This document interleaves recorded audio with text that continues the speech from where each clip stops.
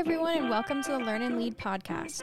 The Learn and Lead podcast is for educators by educators, and we want to bring the world of Arizona public education to you and our thousands of members across the state. Our objective is to provide a platform for the voices of our educator leaders, along with some amazing community allies, and have conversations about those education topics that are on everyone's mind. Hello, everyone. My name is Amber Gould. I am your Arizona Education Association State Treasurer. And I'm Kerry Wolf, your AEA Learn and Lead Specialist. All right, so Kerry, as per the norm, I do have a joke for you. Are you ready for this? I'm ready. What are politically enthusiastic robins known for? Robins? Robins. I don't know. Early voting. Oh my Like, goodness. the early bird Yes. gets the worm. Yeah, you really, it was not good. That was a thinker. Well, was it? Because, I had some other ones, but they were also just like, why does Mississippi see so many voters at the polls? Why? Because it has 4 eyes. Yeah, they're not good. None of my jokes are good. Maybe because politics are not as funny as they should be. I know. It's hard to find good political jokes that are, one, appropriate. Yep. And two, also not demoralizing. Yeah. So, Kerry, tell us, who do we have with us today? So today we have Kerry Baker, who is a former educator in the Peoria Unified School District and is going to be talking to us about what it's like to run for school board. Well, and I'm really excited for this because I know we've had a lot of members who, have wanted to dip their toe into politics a little more. And I can't tell you how beneficial it is to have educators sitting in those governing board seats or people that are truly just public education fanatics sitting in those seats, right? Right. So you need both. And so I'm very excited to have you on and kind of pick your brain about what the process was and your decision making and then what it's like being a current governing board member in the state of Arizona. Yeah. And just to kind of make sure we're on the same page here, why is this especially timely for right now? I mean, it's May, November is a long way away. November is why? Not a long way away. Even the end of this month, I was talking with my seniors today. They have a countdown, and I think it's all they have 15 days or something left. And I can't believe how fast this year went by. So school year's going to end, summer's going to be here, and then it's time to vote. And we need people to start this process now. So with that, we do have some questions for you, Kerry. Okay. And just kind of starting with the basics, why did you choose to run and what motivates you to continue serving? Hopefully continue serving, right? Right. Don't worry. I will put in my statement of interest for 24. I just haven't yet. So I chose to run because as a parent and a former teacher, I could see the direction that school boards have been heading. In the Paradise Valley Unified School District, we've always had a very measured and steady board. There hasn't been extremists one way or the other. They handled COVID as best they could. They listened to the science. There wasn't ever a lot of disruption in our school district, and I wanted to keep that in our school district. I didn't want someone who was going to come in and shake things up or who maybe was anti-public education or had their extremist views. I did not want that in the district that I lived in and that 4 of my children go to school in. Oh, wow. It's so crazy that people that are anti-public education run for public school boards. That blows my mind. It is wild to sit in a boardroom and listen to people talk about government schools. Oh my gosh. Yeah, that's a term. Yeah. Oh. Yeah. So the second part of your question, what motivates me to continue serving is, my children still go to school in that district. How old are your kids? My youngest is in first grade. Oh. I know.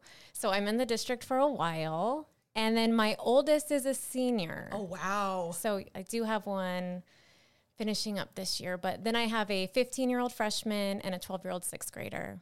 Oh, wow. That's a fun range. Yeah. They keep me busy. That's fair. Yeah. And you just got elected, right? In November? I did. So it's been a whirlwind, I'm sure. It has. I just got elected. I was just sworn in at the end of December, just started in January. And because the seat that I was elected for was only half a term because someone resigned, I get to do this all over again in 24. Woo. You know what, though? You had a lot of supporters. I mean, I remember seeing a picture of the school district and the local, like, kind of coming out, and there being like 50 or 60 people like showing up to walk for you. Like, that was amazing. Education Association showed up. Yeah, we had a couple Canvas events where there were upwards of 50, 60 educators involved, knocking doors, making sure that the word got out that there was some very good governing board candidates. We did one with Kathy Hoffman, and just the outpour of support from that local association is really what tipped the scales in my favor. To have so many educators circulate petitions, knock on doors, put signs in their yards, put signs in their car windshields so that when they were parked at the schools, people could see who the teachers were backing for governing board. I mean, that experience to me just showed how important a strong local is to their school district. That's amazing. And just knowing, for those that have never gone canvassing before, let me tell you, it's really easy, especially when you have a candidate that you're like, this person is what's good for our community and what's good for our schools. And so, like, if you're not comfortable knocking on doors, well, then definitely get a sign or help them flyer different neighborhoods. It doesn't necessarily have to be knocking on doors, but let me tell you, all the times that I've done it, it's very rare that I come up to someone who's like a jerk about things, right? Most of the time, they answer the door, and I'm able to tell them that I'm an educator, and I'm here talking about people who are pro-public education, and they want to hear me. They do. Yeah, I also had such friendly people answer their doors. It was really, I was really nervous at first, but it's a great experience, and everyone should actually give canvassing a try. Well, and even if you are maybe not mobile enough to do the walking, we always need drivers. So you can sign up to Canvas and you can drive, which is really helpful. My husband always gets roped into doing that because he'll drop me and someone else off at the end of a block, and then we'll go like up and down the next block, and then he'll pick us up and then go down a couple streets and kind of help just move things along faster. So if you're willing to drive, that is also really helpful. It's really weird.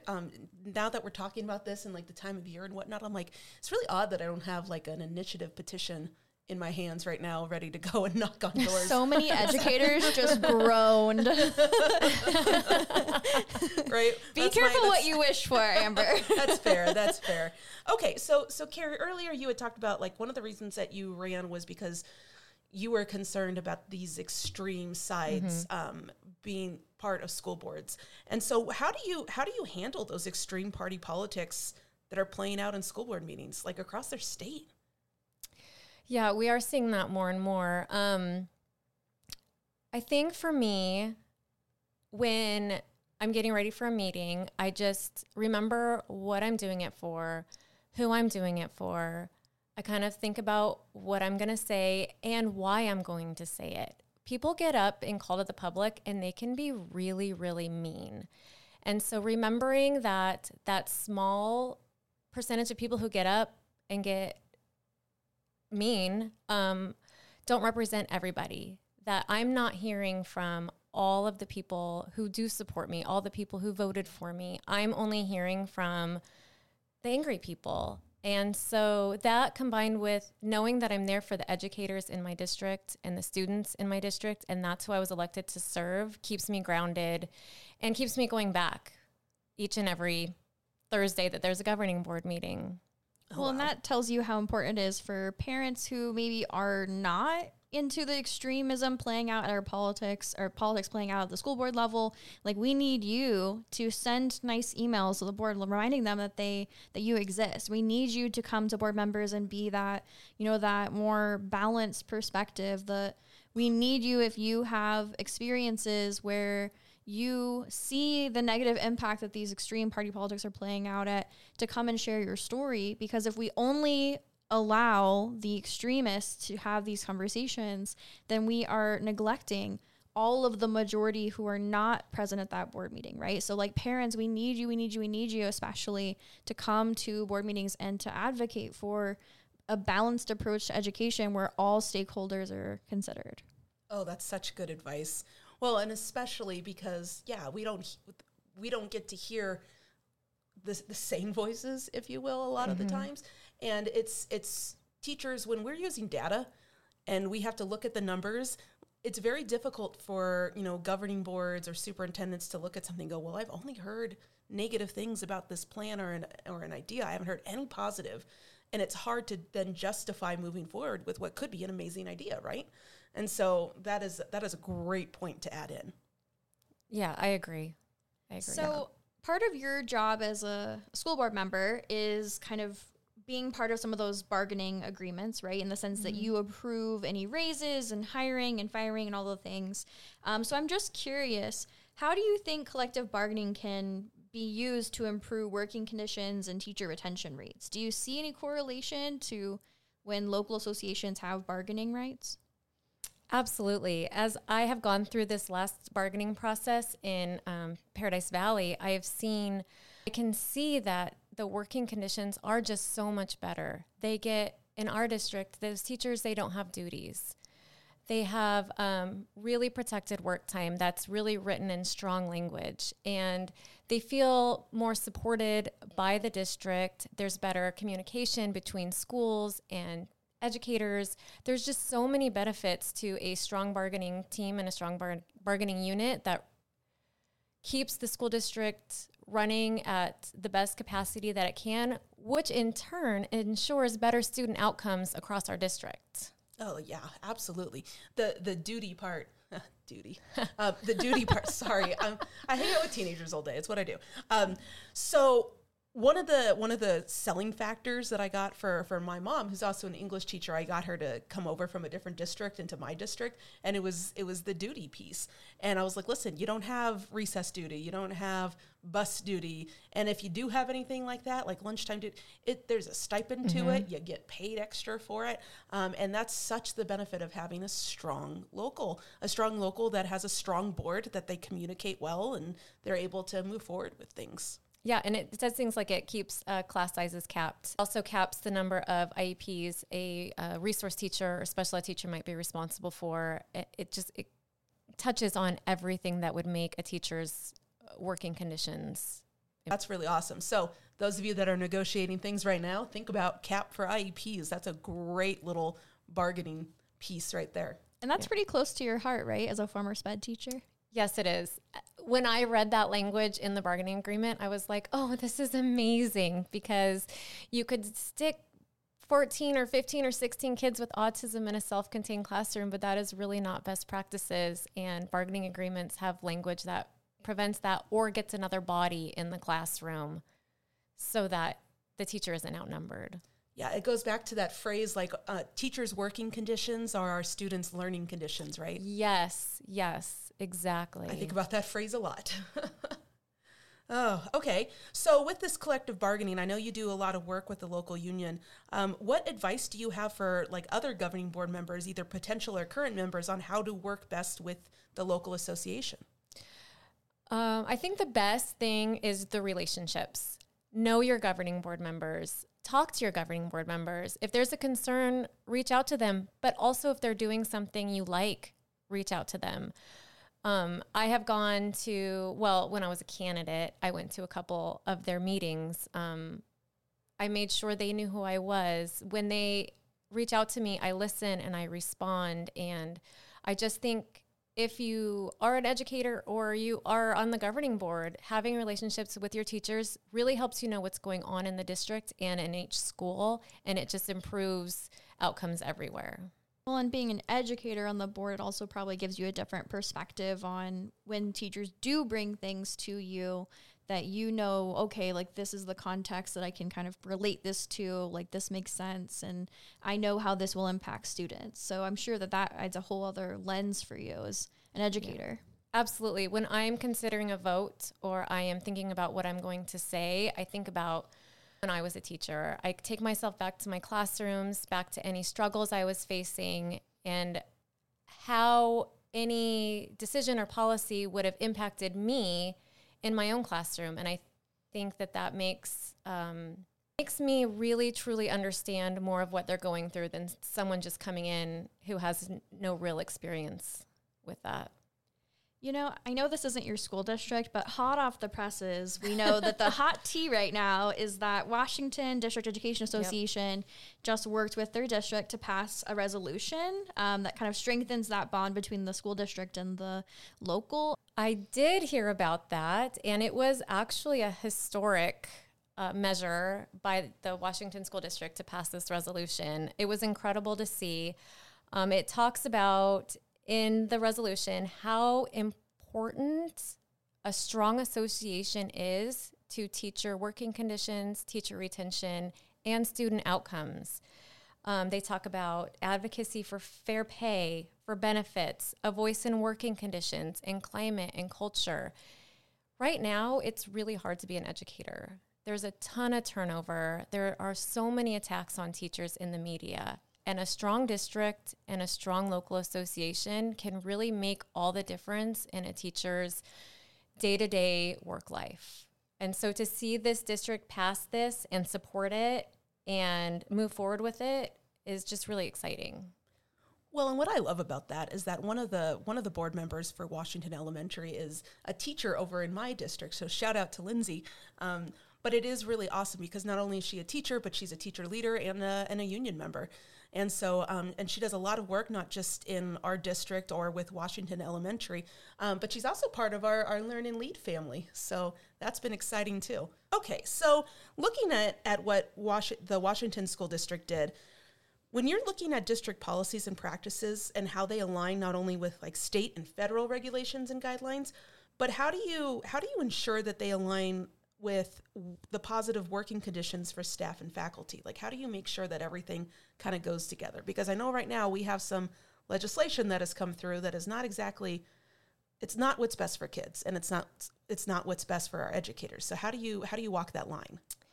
Well, that's actually a really good question, especially right now. I'm a parent in the district. I'm a community member, and I don't always know the answers to all of this stuff, but I'm always willing to ask the questions and find out the answers, just because I always want to make sure that we do have positive working conditions for our staff and faculty, but that we also are in compliant with policy and law. Oh, great answer. Thank you for that. And I know sometimes that's difficult to do because there's a battle going on at the state level as well. And so, the more voices that we can have there, teacher voices, education support, professional voices, and governing board voices are going to make such a huge difference as we move forward.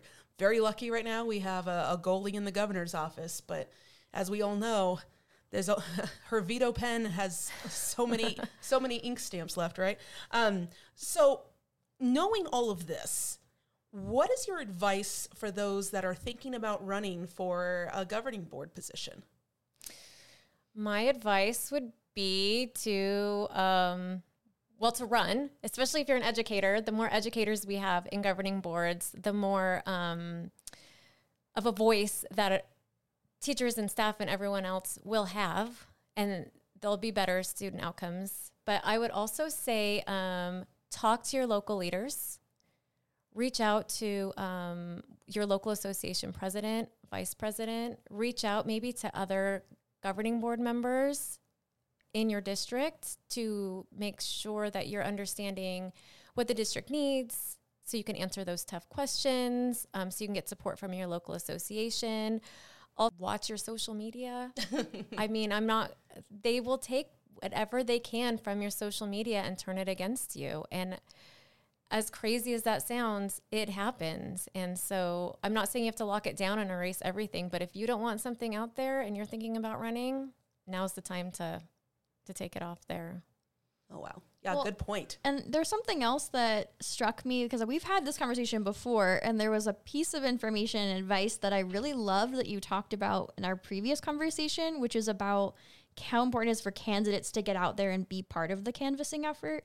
Can you talk about, you didn't just, it's not just the educators that knocked doors, but, you yourself as a candidate knocked a ton of doors, Oh, my right? gosh. Yes. After I put in my name to run for governing board, I met with my local president. I met with another governing board member. I met with parent leaders. I met with the local legislative districts. And I also went out and I knocked on doors probably 6 days a week. I was out there talking to the community, talking to voters, talking to parents, because especially at the governing board level, not a lot of people know who you are. There's not like name recognition, and you don't want people just to like be like, oh, well, these 3 names sound good. Right. You want the community to know who you are and what you stand for. And so as a candidate, it is super important to make sure you're out there talking to people, talking to voters. Well, thank you for that. And I know like 6 days a week can sound a little scary, but Kerry, you have a full-time job. You got 4 kids. You got a bazillion other things going on, but you still were able to juggle this and get elected. And so it is absolutely possible. So those of you that are thinking about it, it's it can be a little scary, like as you move into it, but it's not an impossible task. And we can use people to really help support public ed in this way. Right. Right. Well, thank you so much. Any last things you want to leave us with, Kerry? I just want to say, if you're running, it sounds like a lot of work, but you're not alone. There's trainings, there's groups, there's other organizations that can help you through all of this. So just do not think you're alone in it. Okay, well, now that we've had time to kind of process the ins and outs of being a governing board member, I know that there are people out there that want to run for a governing board office or even like a legislative office. Yeah, it just sounds such an intimidating process. Well, I mean, elections can be intimidating, but I think there are a lot of resources and support out there. I know several of my friends who have run have done this through the See Educators Run initiative with the National Education Association. I'm not super familiar with that. What exactly does that entail? So the See Educators Run initiative is basically NEA training that focuses in on people who are either current candidates or candidates that are, or people that are going to be a candidate within like the next 18 months or so. But it's a very intensive training that really makes it so that you are ready to step into that role and have a campaign that is effective and focused on our students. You know, a lot of organizations offer some version of candidate training. What makes See Educators Run different? I think what makes it a little different is that the focus really is on public education and looking at how we can basically work with legislators and governing board members to have that focus as well and being part of that collective voice, right? I mean, the NEA also encourages members to look at any sort of training that they feel is appropriate before launching a campaign for public office. This is just another resource that goes with it.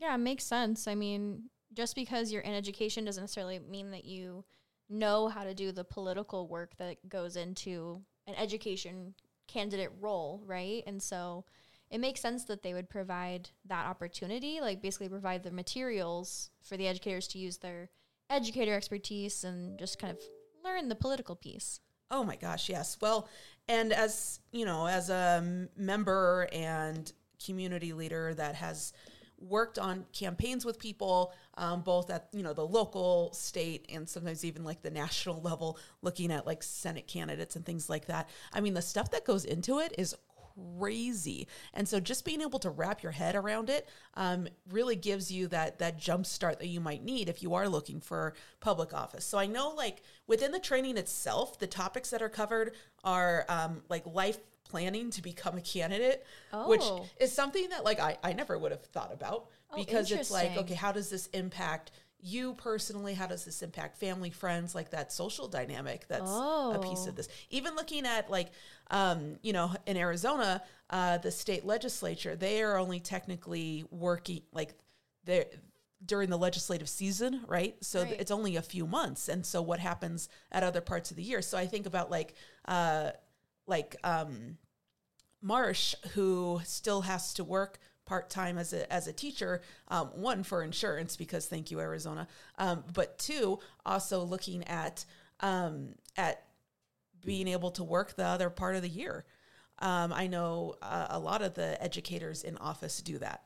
And so that's a big piece of it. You know, that makes a lot of sense because, you know, one of the number one barriers that I hear from potential candidates is like the fear of how much money it would cost or like what the time doing the role would cost away from their work or their jobs. I mean, it makes sense when you say it, but I never would have thought to include that in the I could go on a soapbox with that.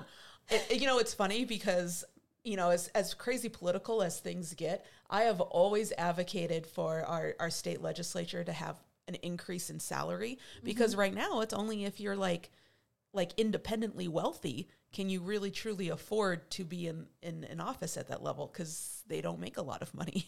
Oh, interesting. Yeah, so something to kind of think about there. Like if we want someone who is really going to focus on, you know, being a legislator and doing what's best for the community, when they have to work, you know, when they have to work till 2 a.m. on, you know, working with trains like my representative did, and working the railway, and then going in the next day to his office at the state legislature, like it just doesn't make any sense. And so, you know, that piece is definitely something to consider.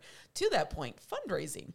Okay, I was just about to ask, because the idea of like all the legalities I'm sure that are involved in like PAC fundraising and clean elections and all the things like would send me into a tizzy. So I was hoping that you would say that there was some kind of financial something or other. Oh yeah, unless once again you're like a millionaire and can fund your own campaign, which happens on occasion. I don't really see that happening with educators. I mean, so, can we fund it with Starbucks gift cards? Starbucks gift, right? It's Teacher Appreciation Week, right? I know, right? But like the fundraising is a big part of that. And some people can really find that daunting.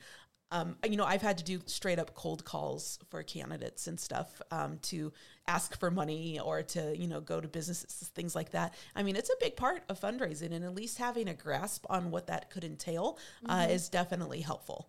Well, and there's campaign finance rules, right, about something. Oh, I'm yeah, sure. there's the legal part too. Oh, yeah, absolutely.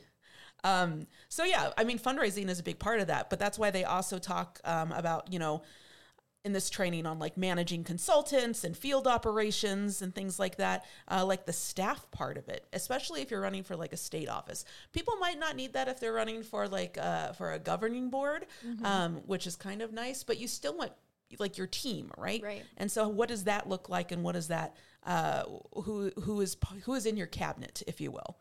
And then things like media training, that's a big piece. Oh, yeah.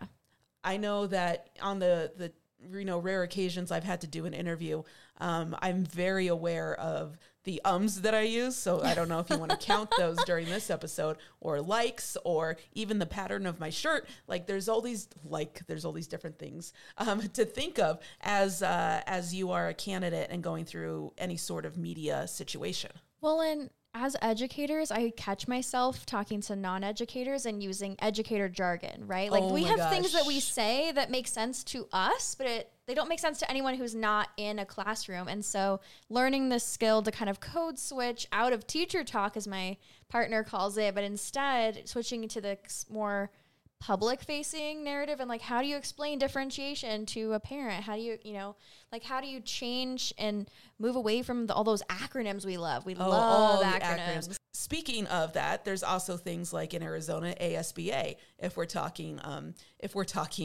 acronyms, which is the Arizona School Boards Association. And so one of the things that the NEA covers are policy resources, and being able to understand those documents, or being able to understand campaign law and what goes into that. So that's another big piece that's covered in the training. Well, and I imagine they cover some of the political jargon in terms of like, political world has their own acronyms like COW, Committee of the Whole, right? And some of those other terminologies. Do you ever want to say like moo after someone says COW? I really do. Yeah, every time. Yes. Well, and also like another political term that I've heard tossed around by our political team is TikToks. And every time I hear someone say TikToks, I think of like, TikTok videos. Yeah, and I want to they're scroll talking for about hours, like, yeah. oh my gosh, they're talking about like an agenda with like times and stuff. And that's what they mean, like TikToks in political world. And I'm like, oh, okay.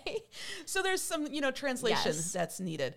Yeah. So, I mean, it is a really cool opportunity with the National Education Association. And we've had people right here in Arizona that have gone through the training. People all across the nation have gone through that. And they have people who have won elections literally all over our country. It's really neat to see the different states and the different offices that are being held by members who have gone through the See Educators Run program. It's pretty interesting. Where would we find more information about, like, if you were interested, hypothetically, where would you find more information about this? I would suggest going to educationvotes.nea.org. That's going to start with like the basic information that you would need to sign up for See Educators Run. So once again, that's educationvotes.nea.org. But also, talk to your local leadership, your local union leadership. Talk to your AEAOC, or talk to one of the officers. Like we definitely want to support anyone who is pro-public education and is wanting to run for office. So this is some exciting stuff, especially as we are inching closer and closer to November. I know we haven't even hit summer yet, but like it's gonna be here soon. Well, what really is blowing my mind is the fact that not only is it about to November, but we're going to hit 2024 elections before we know it. Oh yeah, it's already crazy. It's already crazy out crazy there. Oh my goodness. And even if you're not interested, I bet you know someone that would be a really good political candidate for some of our offices. So nudge, nudge, wink, wink, kind of get them in the See Educators Run program. Ooh, that sounds like some good homework, Kerry. Oh, okay. I like it. All right. So official homework for this podcast.